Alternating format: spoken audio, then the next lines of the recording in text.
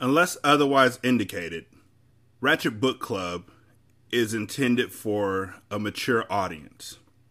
Viewer discretion is greatly advised.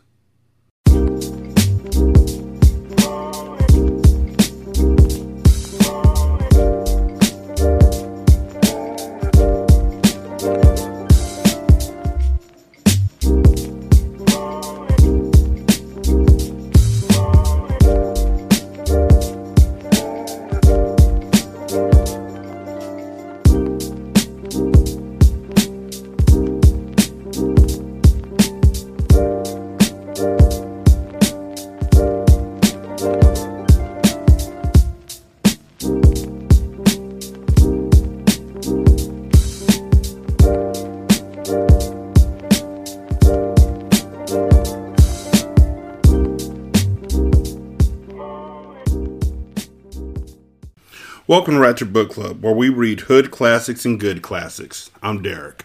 916-633-1537, Wretched and Ratchet at gmail.com, Ratchet Book Club on Twitter, Ratchet Book Club on Facebook. Chapter 16. The glamour was gone. Remember, this is 3 years later. We haven't heard shit in 3 years. The glamour was gone. The hair, the nails, the money. It was all a thing of the past, but the one thing that Mia Moore never lost, regardless of circumstance, was power. Mia Moore was the type of woman who always landed on her feet. They couldn't build walls tall enough to contain her. She was a giant. Mentally, she had been trained to withstand everything outside of death. Only God could touch her. Despite the physical restraints, Mia Moore still thrived. The prison sentence only made her legend greater. The women locked down with her worshipped her. Without even trying, she ran the prison. Of course she did. The guards didn't test her, and the inmates respected her. Mia Moore walked around like a giant inside the prison. The only thing she couldn't do was walk outside the gates, but everything inside the hellhole she had free reign over.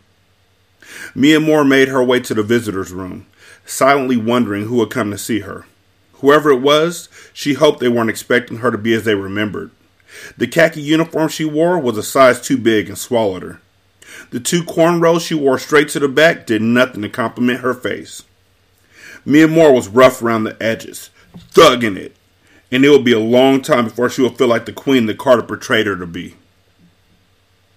Mia Moore walked into the visitors' room and went down to her assigned window. Bree sat there, and Mia Moore rolled her eyes as she sat down, snatching the phone off the cradle.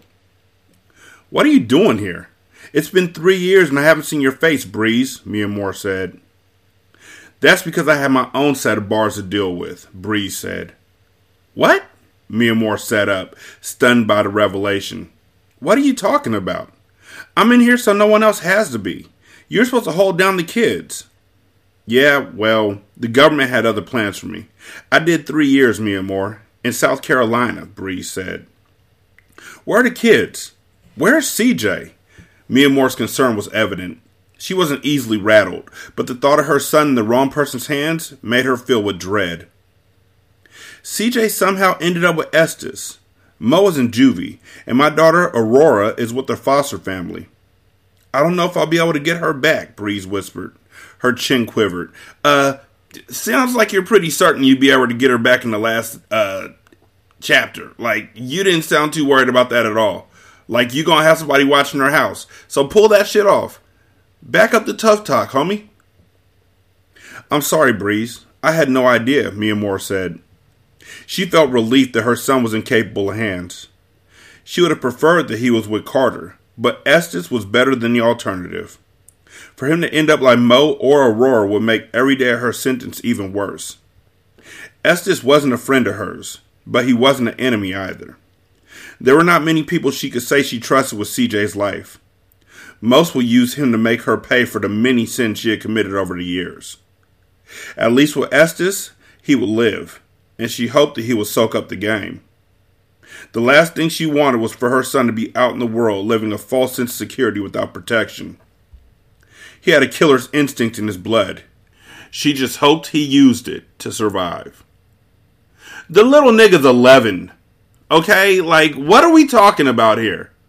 He was 8 at first, now he's 11, and you're hoping that he's got the killer instinct inside of him that you put in him? Like, are we saying that murdering is genetic? Like, okay, I know y'all niggas think that genetics are just magical things that cause things to happen, but not always. Still takes practice, circumstance, and situation. And if this nigga magically becomes a killer, I don't know. Who has Aurora? Mia Moore asked. I gave birth to her in prison and was transferred to a county hospital in Charleston, South Carolina. There was a nurse there, Stephanie Wilkes. She fostered Aurora. She's raised her since then, and I don't think she's going to willfully give her back, Mia. I'm going to have to fight for my own daughter, and I'm going to lose. She has a job and a nice house. I need taxable income. I need something that I've attained on my own. I'm living in this filthy halfway house for the next few months. I'm a felon. I can't win this in court. They're never going to give her back to me. I don't know what to do, Breeze admitted. Mia Moore could see that Breeze was overwhelmed. She had never been the type to handle too much on her own, but there was also a change that didn't go unnoticed. Breeze had made it through a 3-year stretch in prison without anyone from the cartel there to hold her hand. You'll get your daughter back, and when you do, you bring my niece here so I can see just how beautiful she is, Mia Moore said. I'm proud of you, Breeze. When you see him, let him know that I love him. Mia Moore knew that their conversation was being recorded, so she couldn't mention his name, but Breeze nodded. They both knew Carter was whom she spoke of. I'll tell them both, Breeze said, letting Mia Moore know she would pass the word to CJ as well. I don't like the way that was written. Like, it was all in one paragraph, and the when you see him, let him know that I love him was literally the last part of that larger paragraph. And so they were talking about CJ initially. And then they started talking about Aurora. And then she said, when you see him, let him know that I love him. So how we know that she was talking about Carter? I mean, I know that the very next thing that you put is that, but still, it doesn't read well. I don't know. The ladies sat and chatted for an hour. Over the years, they had battled each other as well as their enemies, but they were at a place where they truly shared a sisterhood. Mia Moore respected Breeze's innocence. What she once deemed as weak, she now knew was Breeze's greatest strength. Breeze possessed a vulnerability that the world stripped from most people. Even now, she sat across from Breeze. After all she had endured, she was still as delicate as the petal of the prettiest flower. Breeze hid her scars, masking her hurt, her past, and her flaws. Mia Moore wished she could camouflage her so well. When their time was up, Mia Moore felt a sadness fall upon her. Somehow, she knew this would be the last time she saw Breeze. For real? You're my sister, Breeze, and I love you. You're going to be a great mother. Just bide your time at the halfway house. And when the time is right, you'll have everything you want, including your little mama back home where she belongs, Mia Moore said. Take care of yourself, you hear me? We're all going in different directions. Even the boys have been split up. It's fucked up and it hurts, but it's life. We don't always get to keep the ones we love most, Mia Moore said as her thoughts drifted to Carter. It doesn't mean we love them any less. Breeze smiled. You're getting soft in here, Mia. Fuck out of here, Mia Moore replied as she stuck up her middle finger. They both laughed and placed their hands on the glass. Breeze withdrew first, hanging up the phone and standing to her feet. Mia Moore gave her a reassuring nod, letting Breeze know it was okay to leave her behind. When she was gone, Mia Moore sat there for a moment and lowered her head. It felt good to see a familiar face, but at the same time, Mia Moore wished Breeze had not come at all. Reminding her of the outside world, of her family, Breeze had triggered a yearning within Mia Moore that she wouldn't be able to fulfill. It only made things harder. It was a bittersweet reunion. Mia Moore stood and headed directly to her cell. Being locked up limited Mia Moore's reach on the streets of Miami, but luckily, she had been brought up with a gang of women who followed the same code she lived by. If one of them were free, all of them had a hand in the game. So anyone Mia Moore needed to touch, she could. Aries had tapped out of the business and was lying low raising her son. Mia Moore hated to pull her back in, but she needed her to solve one last problem. She grabbed a blank piece of paper and pen before sitting on her bunk. She was about to send a kite to Ares. She knew it was selfish. Ares was trying to blend in and fly under the radar. She only kept coming back because it was Mia Moore who was calling. Mia Moore would do the same for Ares without thinking twice. Their bond was just that strong. Nobody knew the secrets they shared, like where the fuck Robin is and how she died. They had been running the streets with each other since they were young and reckless. The only thing that changed was their age. Recklessness was a characteristic that made them infamous. No one else would take the jobs they accepted. No other killers, men or women, could compare. They were the best to ever live by the gun. Mia Moore needed her to come out of retirement for one final hit. So you're going to murder Stephanie? That's the plan? That's the goal here? Like, oh, yeah, she's not going to get her daughter back by any other means, so I better just murder the woman and get the goober out the way. For real? I better be wrong. I better be wrong. When Ares pulled the letter from the mailbox, and don't they read these letters? When you send mail out of facilities, they literally check the letters before they send them out in the mail. They read them. They read anything that comes in too. To check for gang affiliations, activities, setups, things like this. How is this getting out without anybody having any information? When Ares pulled the letter from the mailbox, she already knew who it was from. There was no return address, but she recognized the beautiful cursive letters. There was only one person in the world who knew where to find her. Mia Moore, she thought. They had created an exit plan. Years ago, they had all pitched in to purchase a home for them to reside in after they retired from the streets. It was a big, beautiful 6-bedroom house with 5,000 square feet. It had more than enough room for the original 5 murder mamas. Unfortunately, not all of them had made it to the end. Ares had tried to leave the game once before and chosen a different location to retire. It hadn't felt right to occupy the house she was supposed to share with her sisters without them. This time, however, she had come home, because memories of when they had first anteed up to buy the place made them feel closer to her. She had lost them all, most to the grave and Mia Moore to the law. Ares was the last one standing, and although the past 3 years of her life had been normal, she was aware that one day, Mia Moore would pull her back to the dark side. It was just what Mia Moore did. Without even trying, the girl was trouble, but Ares loved the hell out of her troublesome ass. The letter was addressed to her alias. Ares had no qualms about the fact that Mia Moore had reached out. She knew that Mia Moore had taken every precaution. She opened it. It was written in a way that only Ares could decipher. She was grateful for the school day, because she would need a clear mind and time to decode the letter. The first character and every word needed to be put together to find the real message. For real, that's the code. You don't think the cops would have figured that out? Oh yeah, it's a super secret code. You'll never figure it out. Yeah, we wrote the words backwards.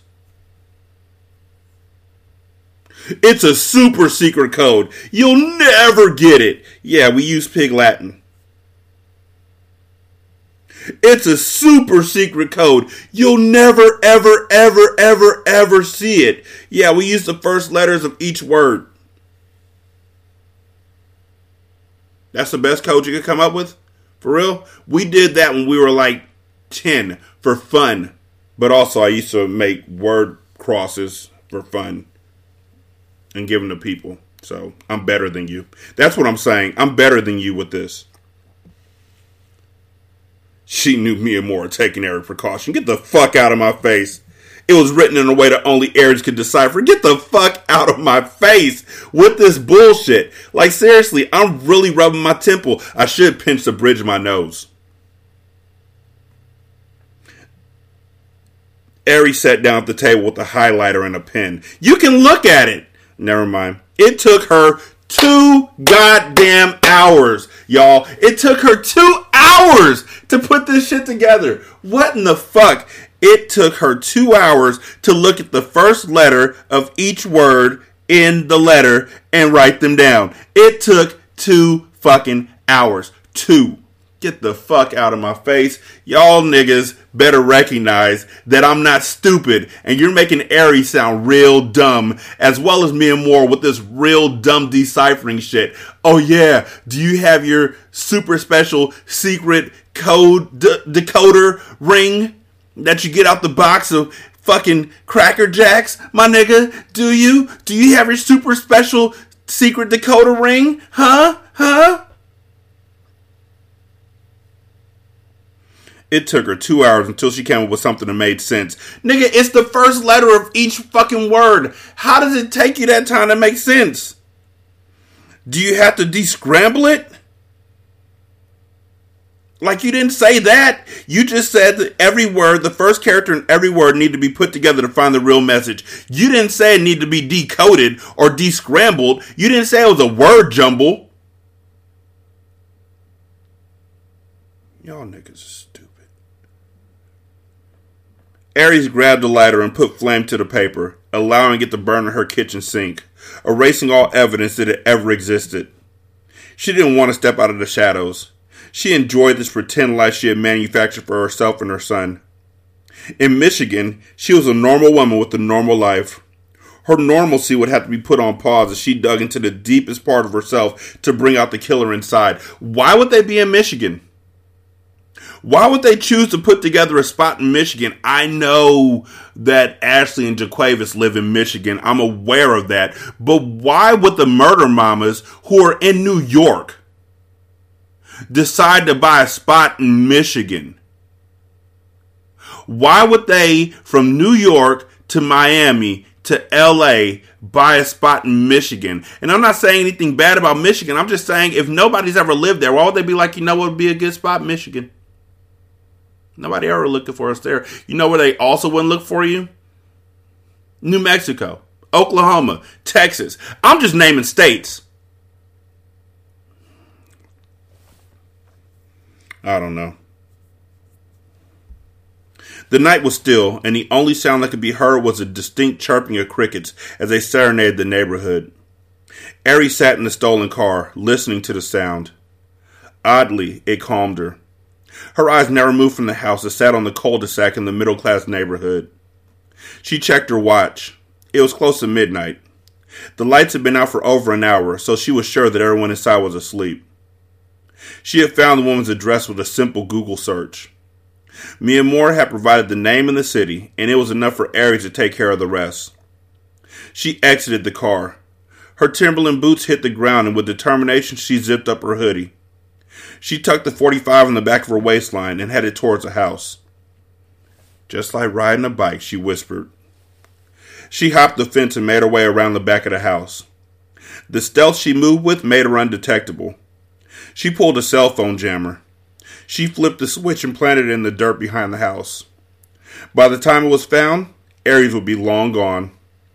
She then cut internet access to the home. If there was a home alarm, it wouldn't work without being online. Yes it would, because some people still have that wired phone just so then they could fucking have an alarm system set up to it. Sorry. She pulled out a lockpick and opened the back door with ease before walking inside. She stood still as she adjusted to the sounds of the house. Every house made them, and she needed to be able to distinguish between footsteps and creaks. She didn't move as she soaked up the environment. She barely breathed. When she was sure that the house was undisturbed, she took a seat at the kitchen table. She pulled the gun and placed it on the table. Aries had learned long ago to wait for her prey to come to her. She didn't want to go venturing through someone else's house to find them. Home court advantage mattered. Since this is something that had to take place inside this woman's home, Aries would control the space, deciding where and how the inevitable altercation would go down within these walls. Aries looked at the glass centerpiece in the middle of the table and then pushed it off, causing the glass to shatter. The commotion it caused did exactly what she intended. It woke up her victim. A yellow glow came from the hall as someone turned on the light. "Aurora, baby? Are you in the kitchen?" The woman stepped out into view. "Have a seat, Stephanie Wilkes," Aries said. Aries greeted her as if this were her house, as if she hadn't just broken in. The authority in her voice made it clear that she meant business. Or do you prefer Steph? Ah! Steph shouted, her voice a mixture of fear and surprise. Her eyes shot to the gun and then to the door. Aries could tell she was weighing her options. They all did it. Every single one of the people she had ever pulled a gun on always had the split second where they had to decide to fight or flee. My trigger finger is quicker than you. Don't run. You won't make it, Aries warned. Please, please. I have a daughter, Steph began. You have a choice to make right now, Aries said, unmoved by the emotion Steph showed. What do you want? I don't have any money, Steph pleaded. That's okay, Aries said as she sat casually at the dining room table, her hand wrapped around the handle of the gun that she let rest on the table. I accept diamonds. Steph frowned in confusion. Aries was used to seeing fear on the faces of her victims.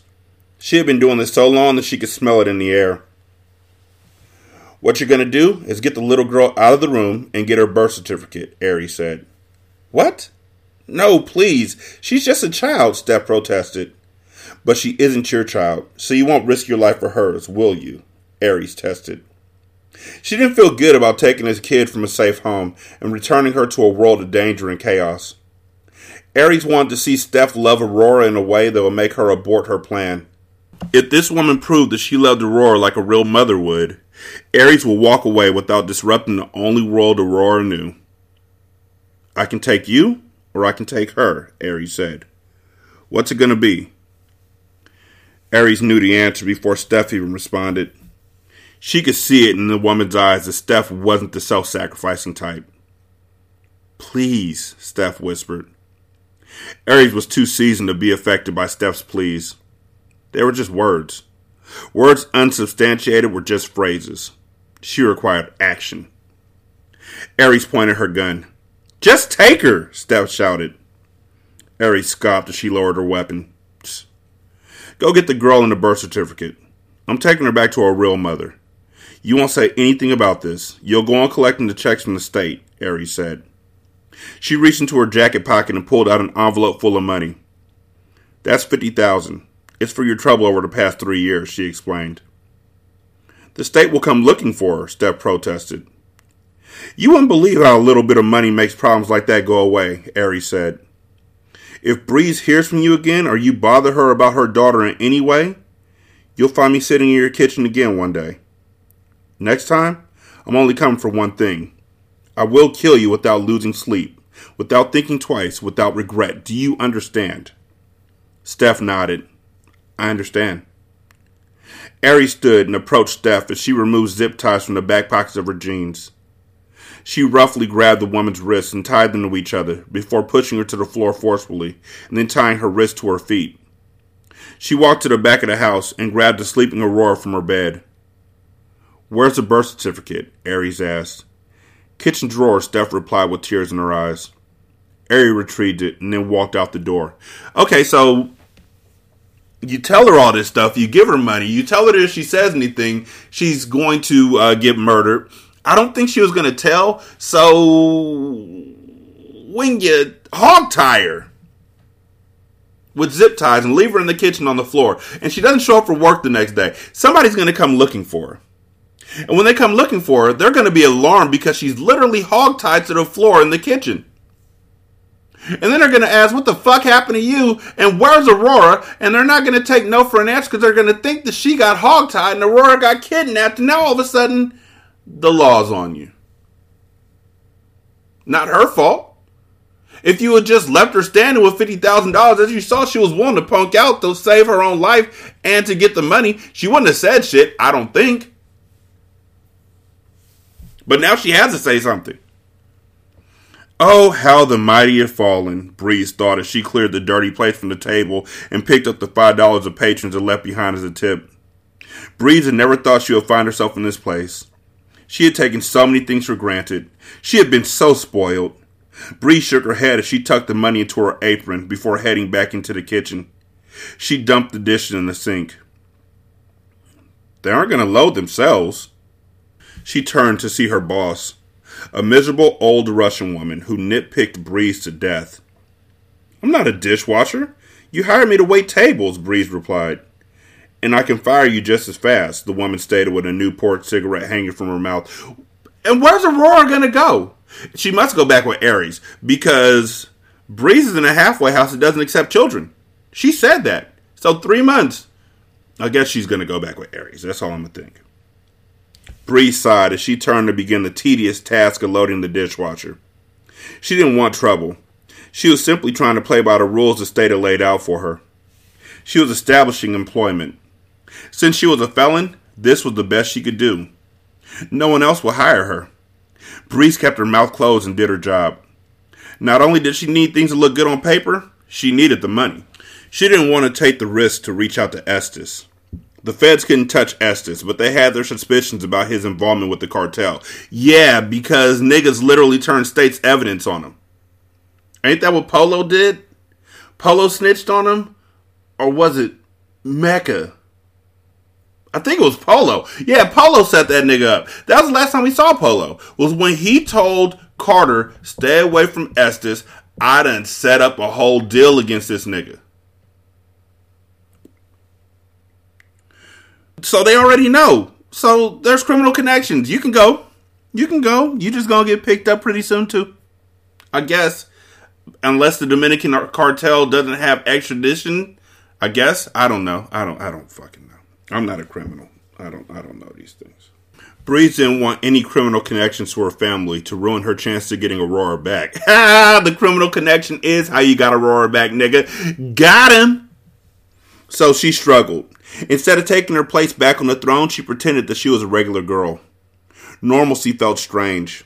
She had never taken orders or punched a time clock or had anyone speak to her in a way that was anything other than kind.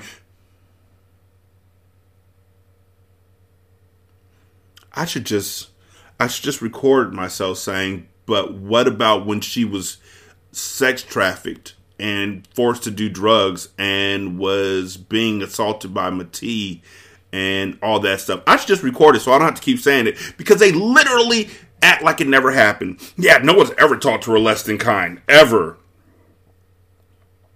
Breeze knew the adjustment and the sacrifice would all be worth it once her daughter was back in her life. She had to keep the bigger picture in mind to stop her from walking out of this place. Breeze took the extra hour to clean the dishes without complaint. I'm rushing home to an empty apartment anyway, she thought. She had transitioned from the halfway house and into a duplex house where she rented out the top unit. How? What? When? When did she go see Mia Moore? So she saw Steph and then she flew to see Mia Moore, or went to see Mia Moore. How much time passed? Because from what we heard, it was 3 months. It was 3 months that she had to be in a halfway house, right? Hold on. Yeah. She literally was telling Bernice on page 221, we're on page 230 now, so it wasn't that fucking long ago, about how she was living in a halfway house for the next few months. And then Mia Moore, the very next page, tells her, bide your time at the halfway house, and when the time is right, you'll have everything you want, including your little mama. So, did it take a few months for the letter to be coded correctly? Did she have to, write down the words, and then write them again to make sure she had all the letters she needed? What took so long? Anyhow. She got a spot now. Ain't that special? No one had gotten it for her. She had worked countless hours and saved her tips to save up for it. Oddly enough, with its plain white walls, small bathroom, and itchy carpet, it made her proud. She had decorated the tiny second bedroom for Aurora to give her hope that one day they could be a family. Breeze finished up her shift and pulled off the apron before exiting the diner. Tired was an understatement. With the smell of grease in her hair and aching feet, she couldn't wait to make it home. The sound of the bell above the door ringing signified the end of a slaving day. She checked the time on her phone. Damn, she muttered, knowing she had already missed the last bus. She would have to walk the 3 miles back to her place. Need a ride? Breeze turned in shock. She recognized that accent. She found Aries waiting for her, leaning against an S-Class Mercedes. Breeze sighed in relief. You don't even know how much you saved my life right now, she said. I just missed the last bus. Wow, Aries said. Hell must have frozen over twice. I forgot about this shit. I didn't forget about this shit. I just didn't want to do this shit. Me never thought me would see the day when Breeze Diamond sat her pretty ass on the city bus. Aries was in her comfort zone and fell back into her natural tongue around Breeze. Breeze smirked and shook her head as she walked towards Aries. Yeah, that makes two of us. Aries walked around to the driver's side. I've got something in the back seat for you, she said. Breeze opened the back door to the car and her heart stopped, mid-beat, mid-breath. Her entire body froze as she stared at the sleeping Aurora. What did you do? Breeze asked. If Steph is dead and Aurora's missing, they'll come looking for me. Steph isn't dead and no one's going to come looking. You know how me work.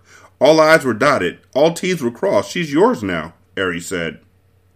Breeze rushed around the car and hugged her friend so tightly. She didn't care that Aries wasn't the hugging type. She held on to her long and hard as joy overflowed from her.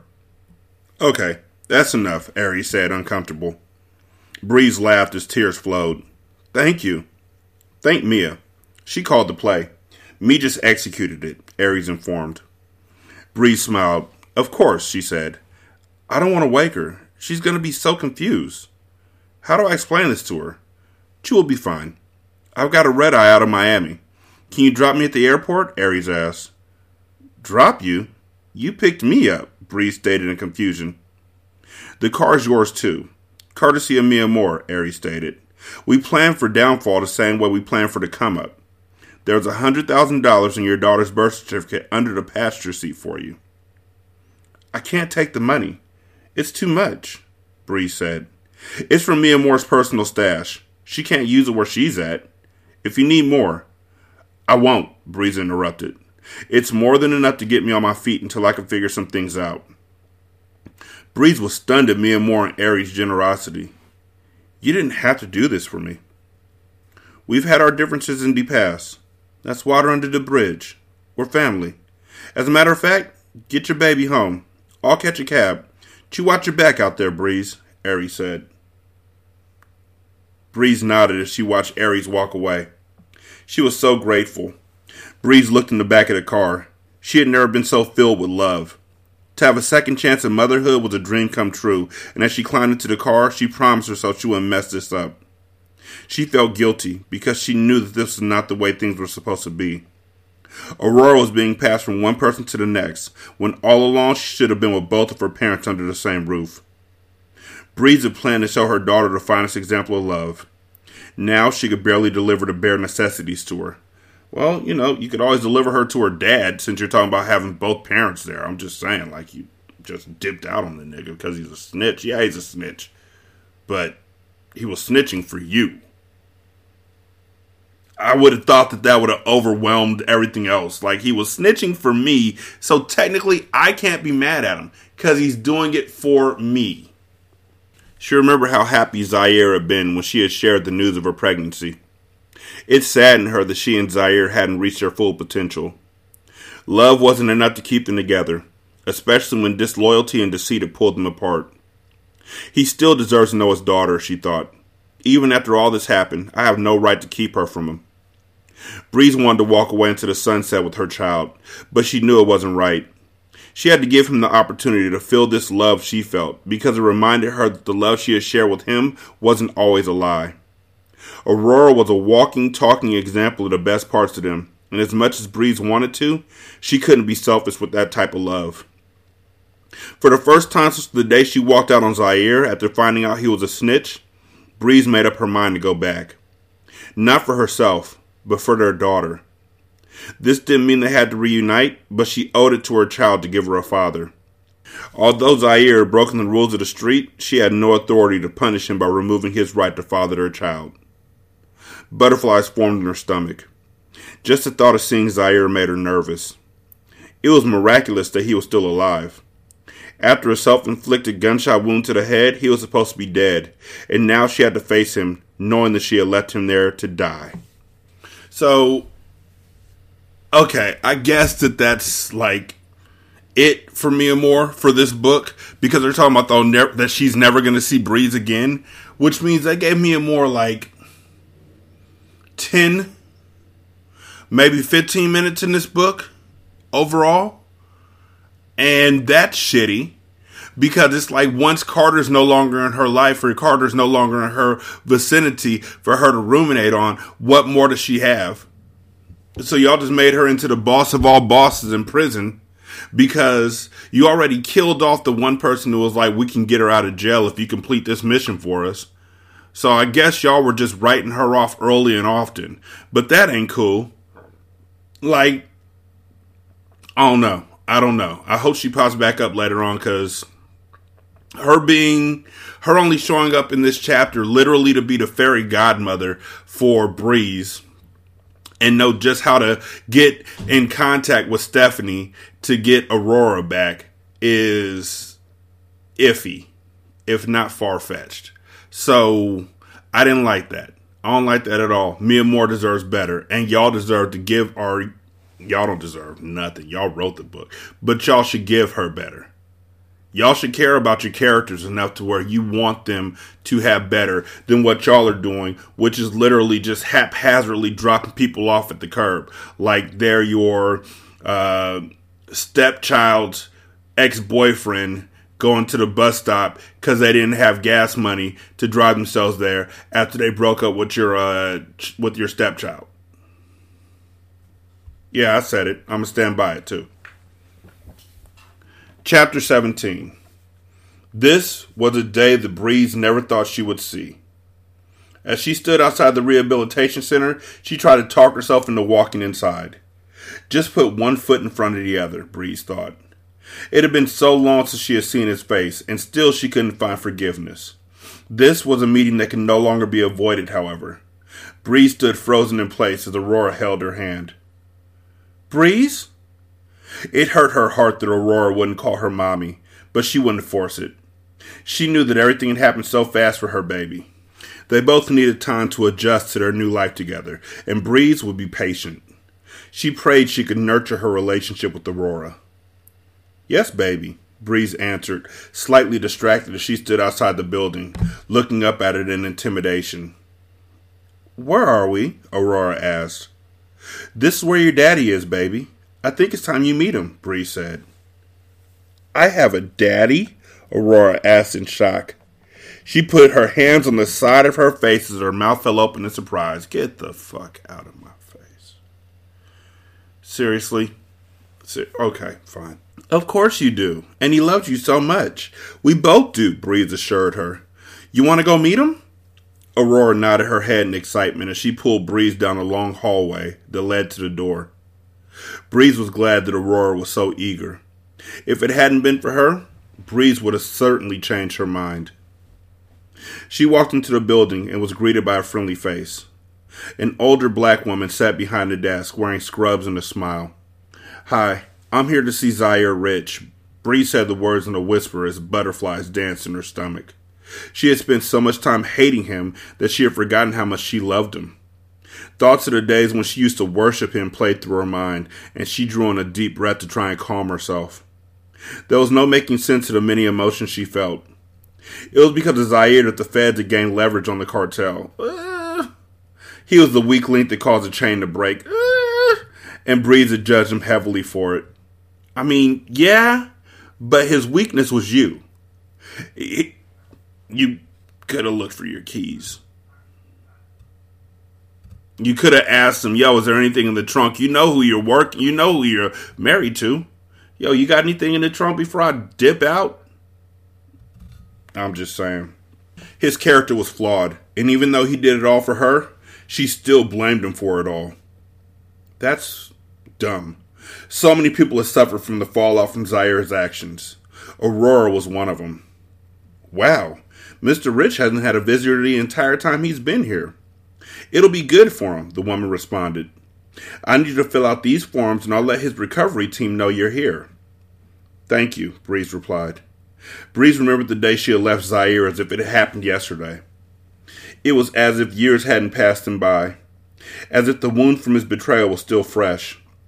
Breeze had left him upon discovering his deceit, and when she heard the gunshot ring out as she stepped into her car, she assumed he was dead.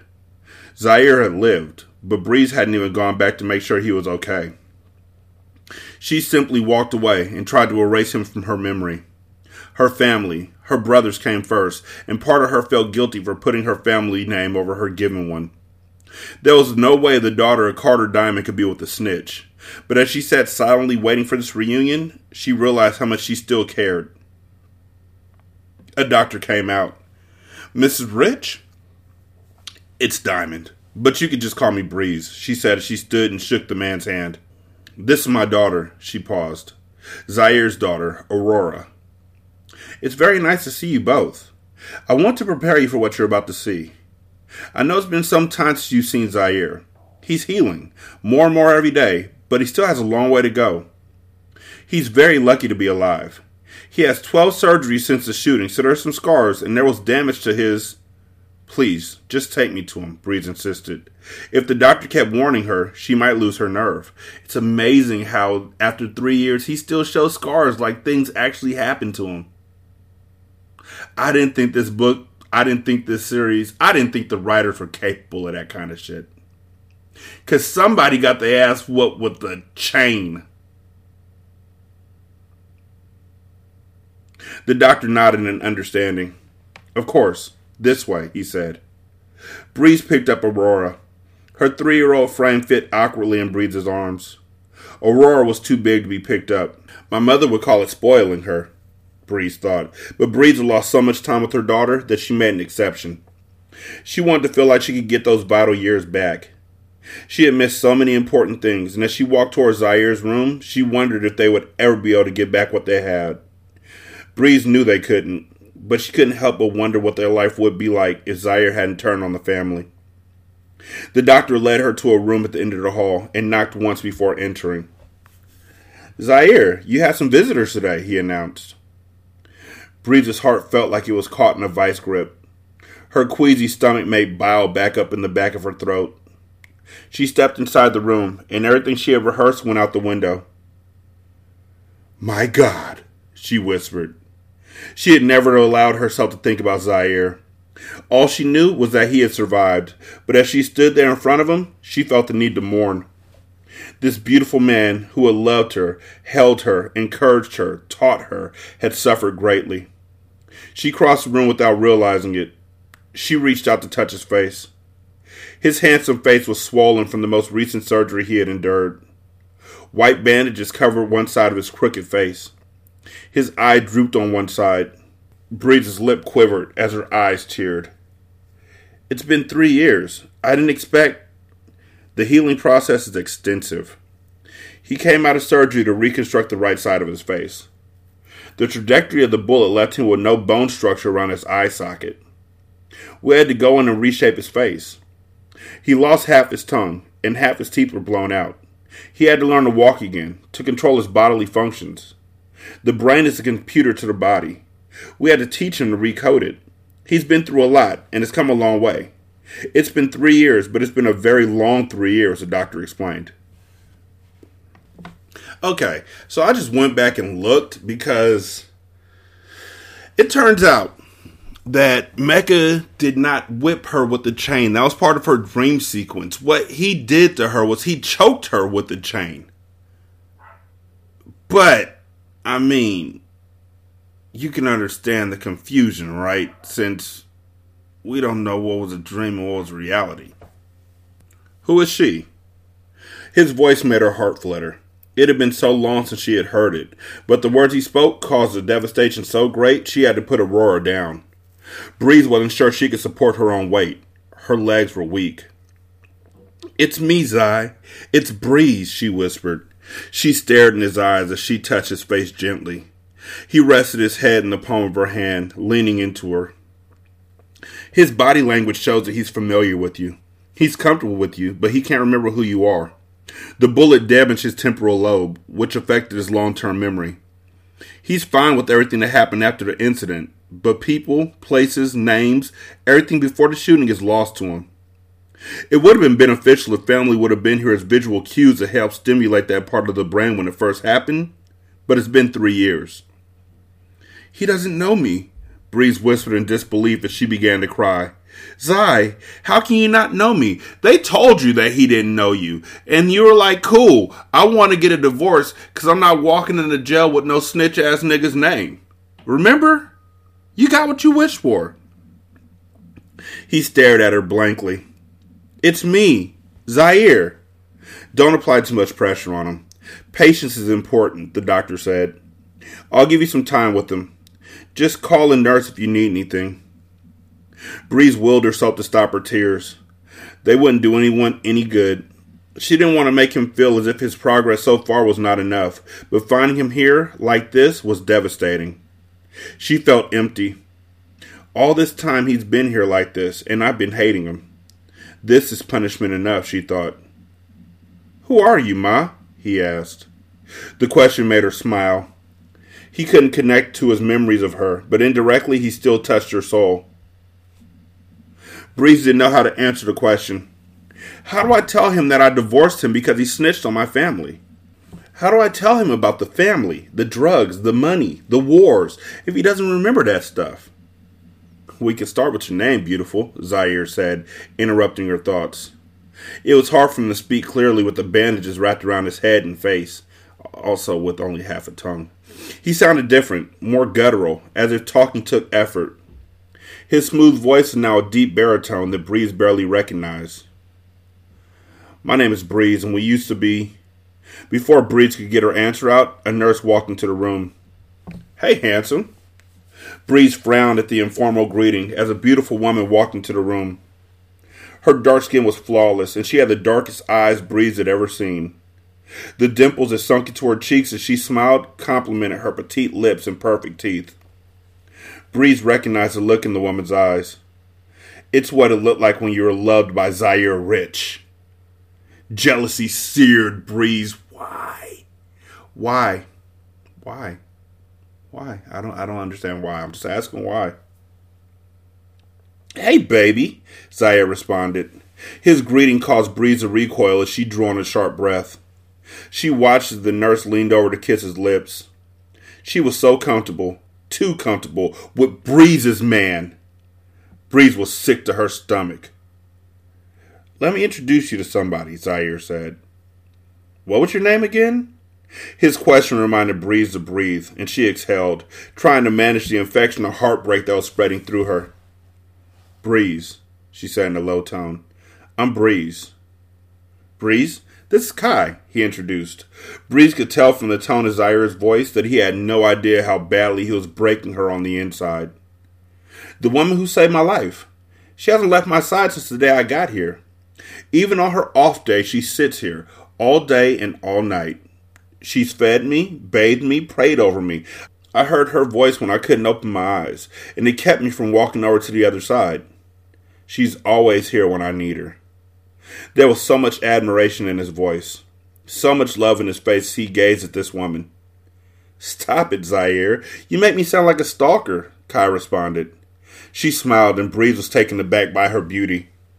Breeze didn't even want to shake the woman's hand as she extended it.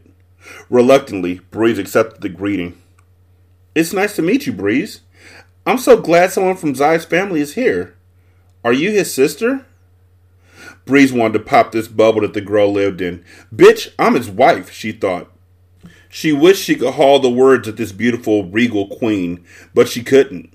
Breeze wasn't Zaire's wife. She had made sure of that. But now that she sat there looking at Zaire love someone the way he used to love her, she mourned. She wanted to be mad. She wanted to fuck this woman up and reclaim her spot, but how could she? This woman had been by Zaire's side during the most trying times of his life. She had nursed him back to health. She had stuck by him and done the job Breeze had refused. So instead of throwing her real identity into the mix, she simply smiled. I'm just an old friend. Isn't that the premise of Acrimony? Is that the movie where Taraji found her way onto that boat? But isn't the premise that Taraji was with him, with her husband, through all the hard times, and then she left him right before he struck it rich with his invention that didn't work for like 30 fucking years and shit. It's a horrible movie. I can't wait to make fun of it on Hindsight. And is that your daughter? Kai asked. Breeze picked Aurora up and nodded.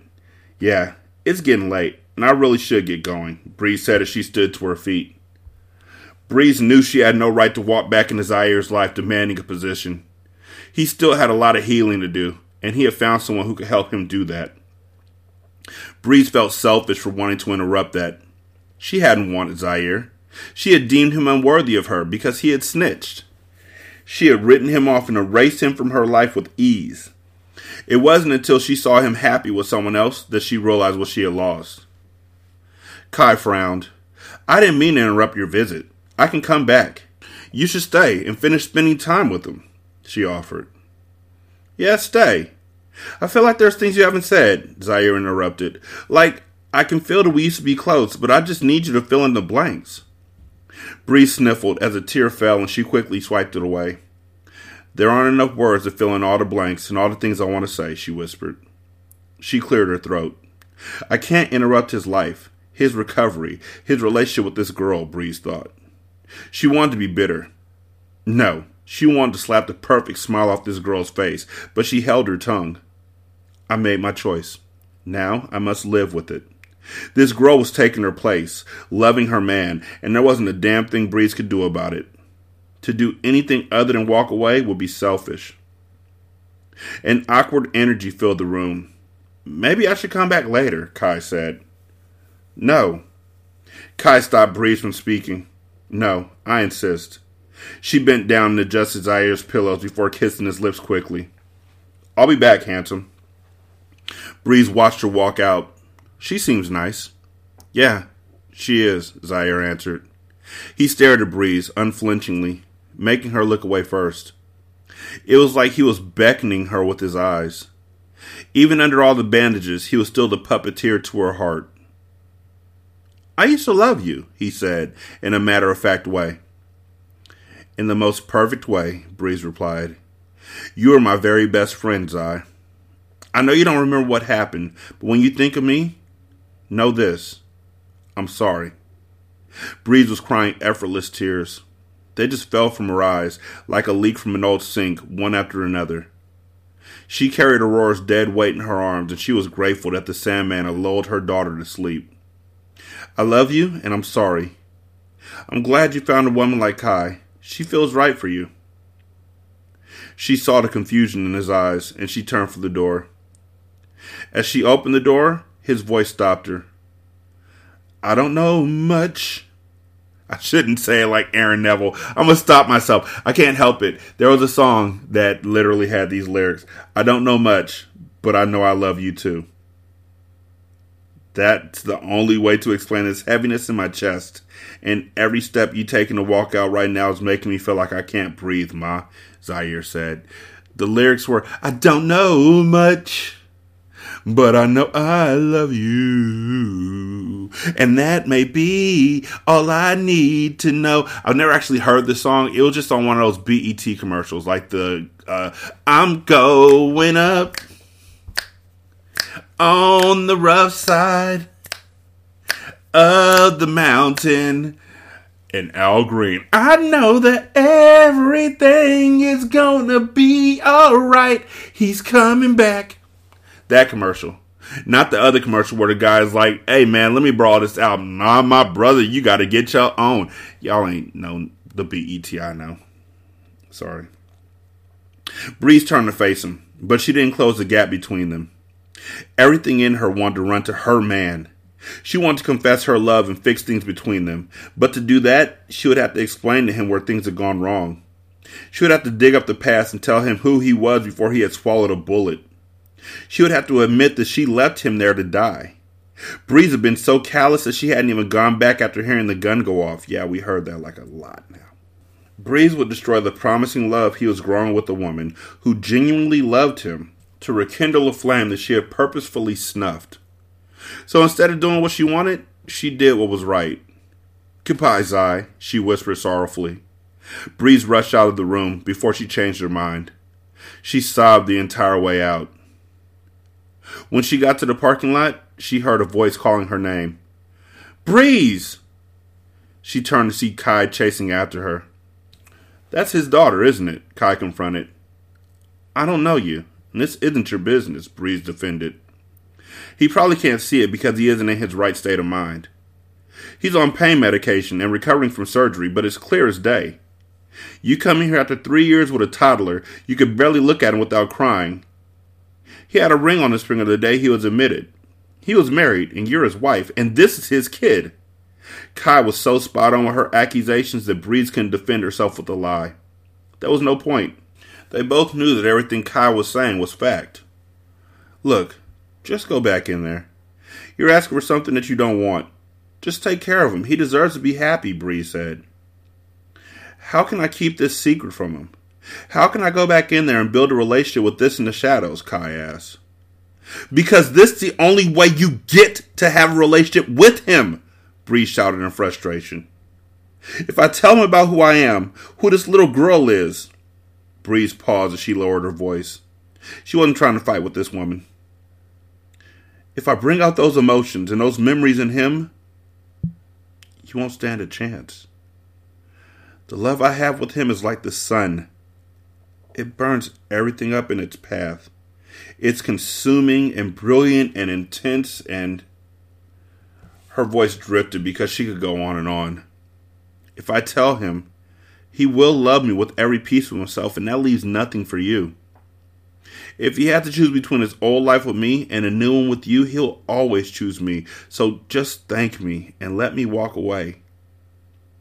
Breeze wasn't being arrogant. She was simply telling the truth. No matter if he remembered her or not, his heart could feel her, and Breeze would bet her life on it. She could tell that her words had injured Kai, but she had asked, and Breeze had answered. If you're so sure, then why are you running away? Why not just take your man back? Kai asked. Breeze could see that Kai was threatened. It wasn't her intention, but Kai had every reason to worry. Because too much has happened. Some things are meant to remain secrets of the past. Don't tell him about me or about her. Give me your word, Breeze said. Yeah, somebody you've never seen before and will never see again. Give me your word you won't say anything about us at all. Pinky swear. Kai was silent for a long time, and Breeze gave her a few moments to weigh the options in her head. Breeze knew what decision she would come to. Kai did not want to lose the possibility of a life with Zaire.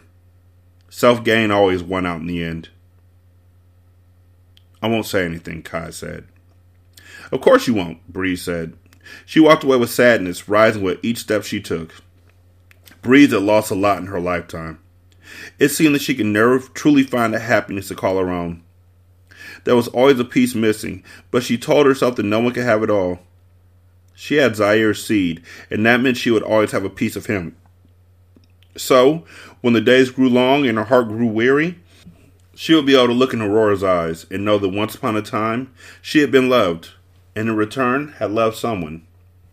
She had walking, talking proof, and as Breeze placed her baby in the car seat and walked around to enter the driver's side, she took one last look up at the building. Zaire was right inside.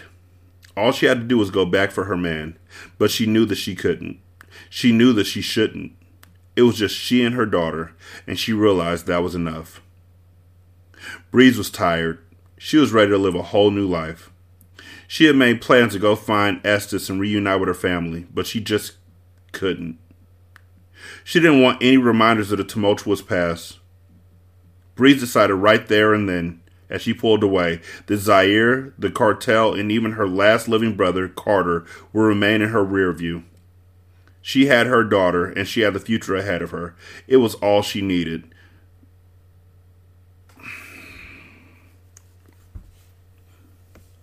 I'm not mad at y'all if y'all are literally ending the series after this book. Actually, I'm grateful. I'm hella thankful.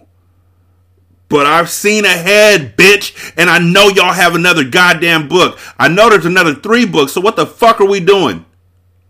What are you doing? How are you closing out all chapters? There's literally 15% of this book left. How are you closing out all chapters and you still have books left? That makes no sense. She decided at that moment, after seeing Zaire, that she wasn't going to go see her grandfather, and she wasn't going to go see her nephew, and she was just going to leave all that behind, and it was just going to be her and her daughter. Mia Moore knew when she saw Breeze that would be the last time she ever saw Breeze ever again. Come on now, y'all. This is just, you know what? I just feel like y'all wrote it like I'm talking, and then I realized this would be the last time I would say I was talking ever again. Like, what? That came out of nowhere. This whole segment came out of nowhere. Her and Kai came out of nowhere.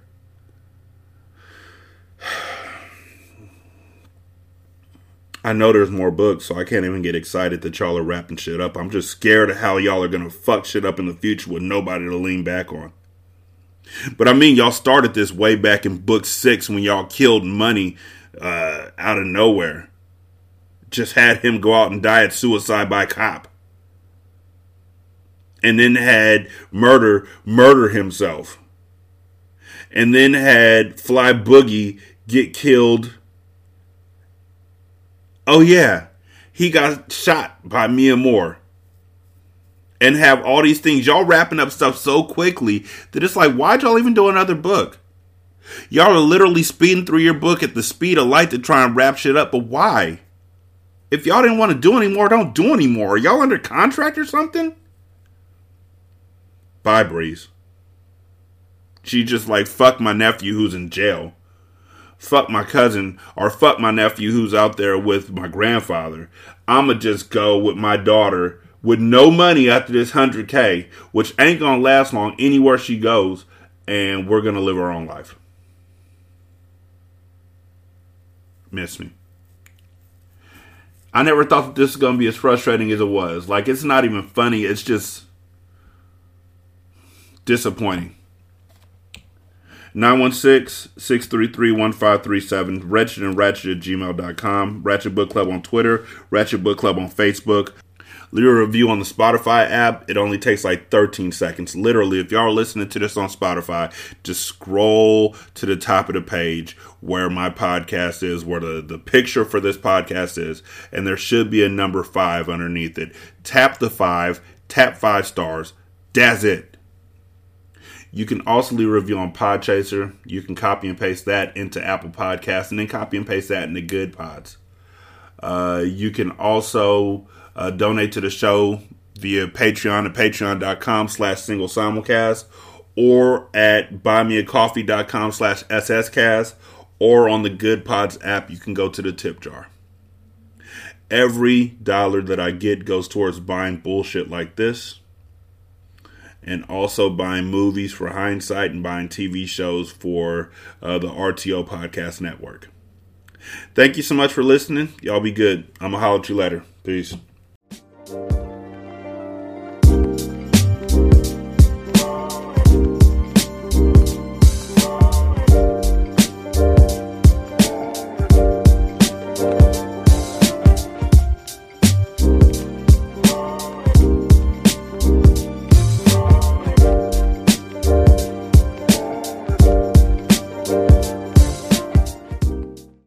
The intro and outro to Ratchet Book Club is by That Kid Garan, and it's called Goodbyes. You can email him at tkgbeats94@gmail.com for more information on how to lease this beat. This is Single Simulcast.